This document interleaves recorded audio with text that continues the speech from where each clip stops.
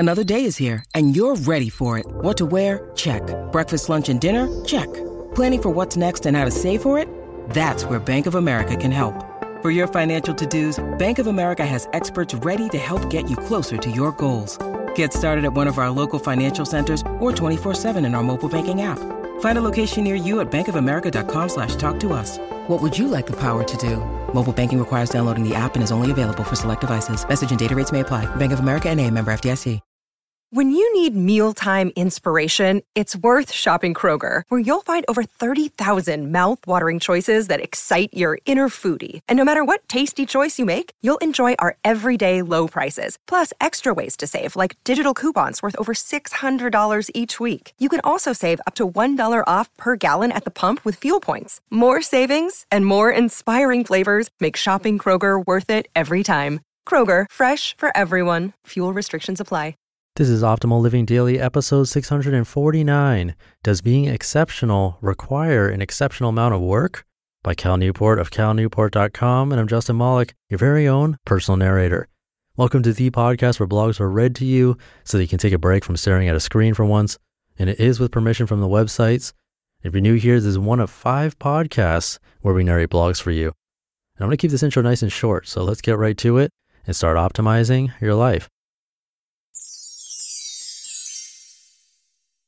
Does being exceptional require an exceptional amount of work? By Cal Newport of calnewport.com. The Obama Method. In response to my recent article on misery poker, a reader commented, quote, "I wonder about the really exceptional people. Does Barack Obama build a realistic schedule? Maybe extraordinary stress is required to accomplish extraordinary feats," unquote. Another reader added, quote, "I think extraordinary sacrifices are required for great accomplishments," unquote. This is a fascinating argument. Study Hacks, as you know, is driven by the Zen valedictorian philosophy, which claims that it's possible to be both relaxed and impressive. But these commenters are pushing back on this worldview. It's one thing, they note, to have a successful college career that is also relaxed. But is it possible to have an exceptional career without overwhelming amounts of work? In this post, I claim it is possible, and I'll explain exactly how. Barriers and myths. Let's start with the myth that drives most people's thinking about what it takes to be exceptional. The exceptional effort myth. Exceptional results require exceptional amounts of effort. The logic here is obvious. By definition, if something is exceptional, it's also rare. If it's rare, there must be some difficult barrier to achievement. This we can agree on. But what is this barrier? Most people default to the simplest explanation. The barrier that makes exceptional achievement rare is that it requires an exceptional amount of work. This gives us the myth highlighted earlier. For some endeavors, of course, this myth matches reality. For example, number 1, running for president. Number 2, aggressively growing a startup business. Number 3, becoming a standout junior associate at your law firm. These exceptional achievements absolutely require lots and lots of work. Their criteria for success have amount of effort explicitly built in. A young lawyer, for example, is judged almost exclusively on the number of hours he bills. But here's the thing, and this is the important part. I claim that for most exceptional endeavors, an exceptional amount of work is not required. In other words, the barrier to exceptional achievement is not the volume of effort, but something else entirely. The magic of deliberative practice. Last year, Jeff Colvin, a senior editor at Fortune magazine, wrote an article titled, "Why Talent is Overrated." It was a sensation. He received so many letters that he soon expanded the ideas into a full-length book of the same name, which was released last month. At the core of the article was a simple proposition. The real path to great performance is not built on natural talent or volume of hard work. As Colvin describes, recent research has increasingly highlighted instead the importance of a very specific type of work called deliberative practice. Researchers claim that it's this type of practice, not natural talent and not raw hours spent working, that makes the bulk of the difference between exceptional people and the rest. Colvin provides 5 traits that define deliberative practice. Number 1, it is designed specifically to improve performance. Quote, "The essence of deliberate practice is continually stretching an individual just beyond his or her current abilities. That may sound obvious, but most of us don't do it in the activities we think of as practice. At the driving range or at the piano, most of us are just doing what we've done before and hoping to maintain the level of performance that we probably reached long ago, unquote. Number 2, it can be repeated a lot. Quote, top performers repeat their practice activities to stultifying extent, unquote. Number 3, feedback on results is continuously available. Quote, you may believe you played that bar of the Brahms violin concerto perfectly, but can you really trust your own judgment? In many important situations, a teacher, coach, or mentor is vital for providing crucial feedback, unquote. Number 4, it is highly demanding mentally. Quote, continually seeking exactly those elements of performance that are unsatisfactory and then trying one's hardest to make them better places enormous strains on anyone's mental abilities. No one can sustain it for very long, unquote. Number 5, it's hard.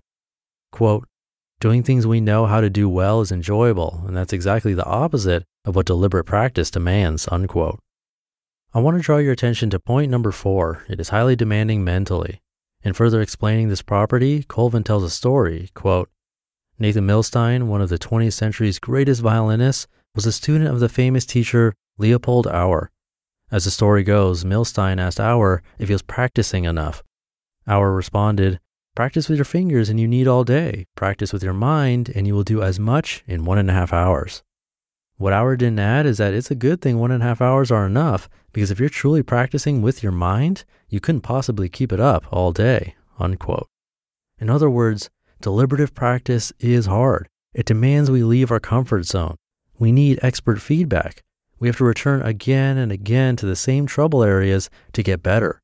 But the one thing it's not is exceptionally time-consuming. It can't be.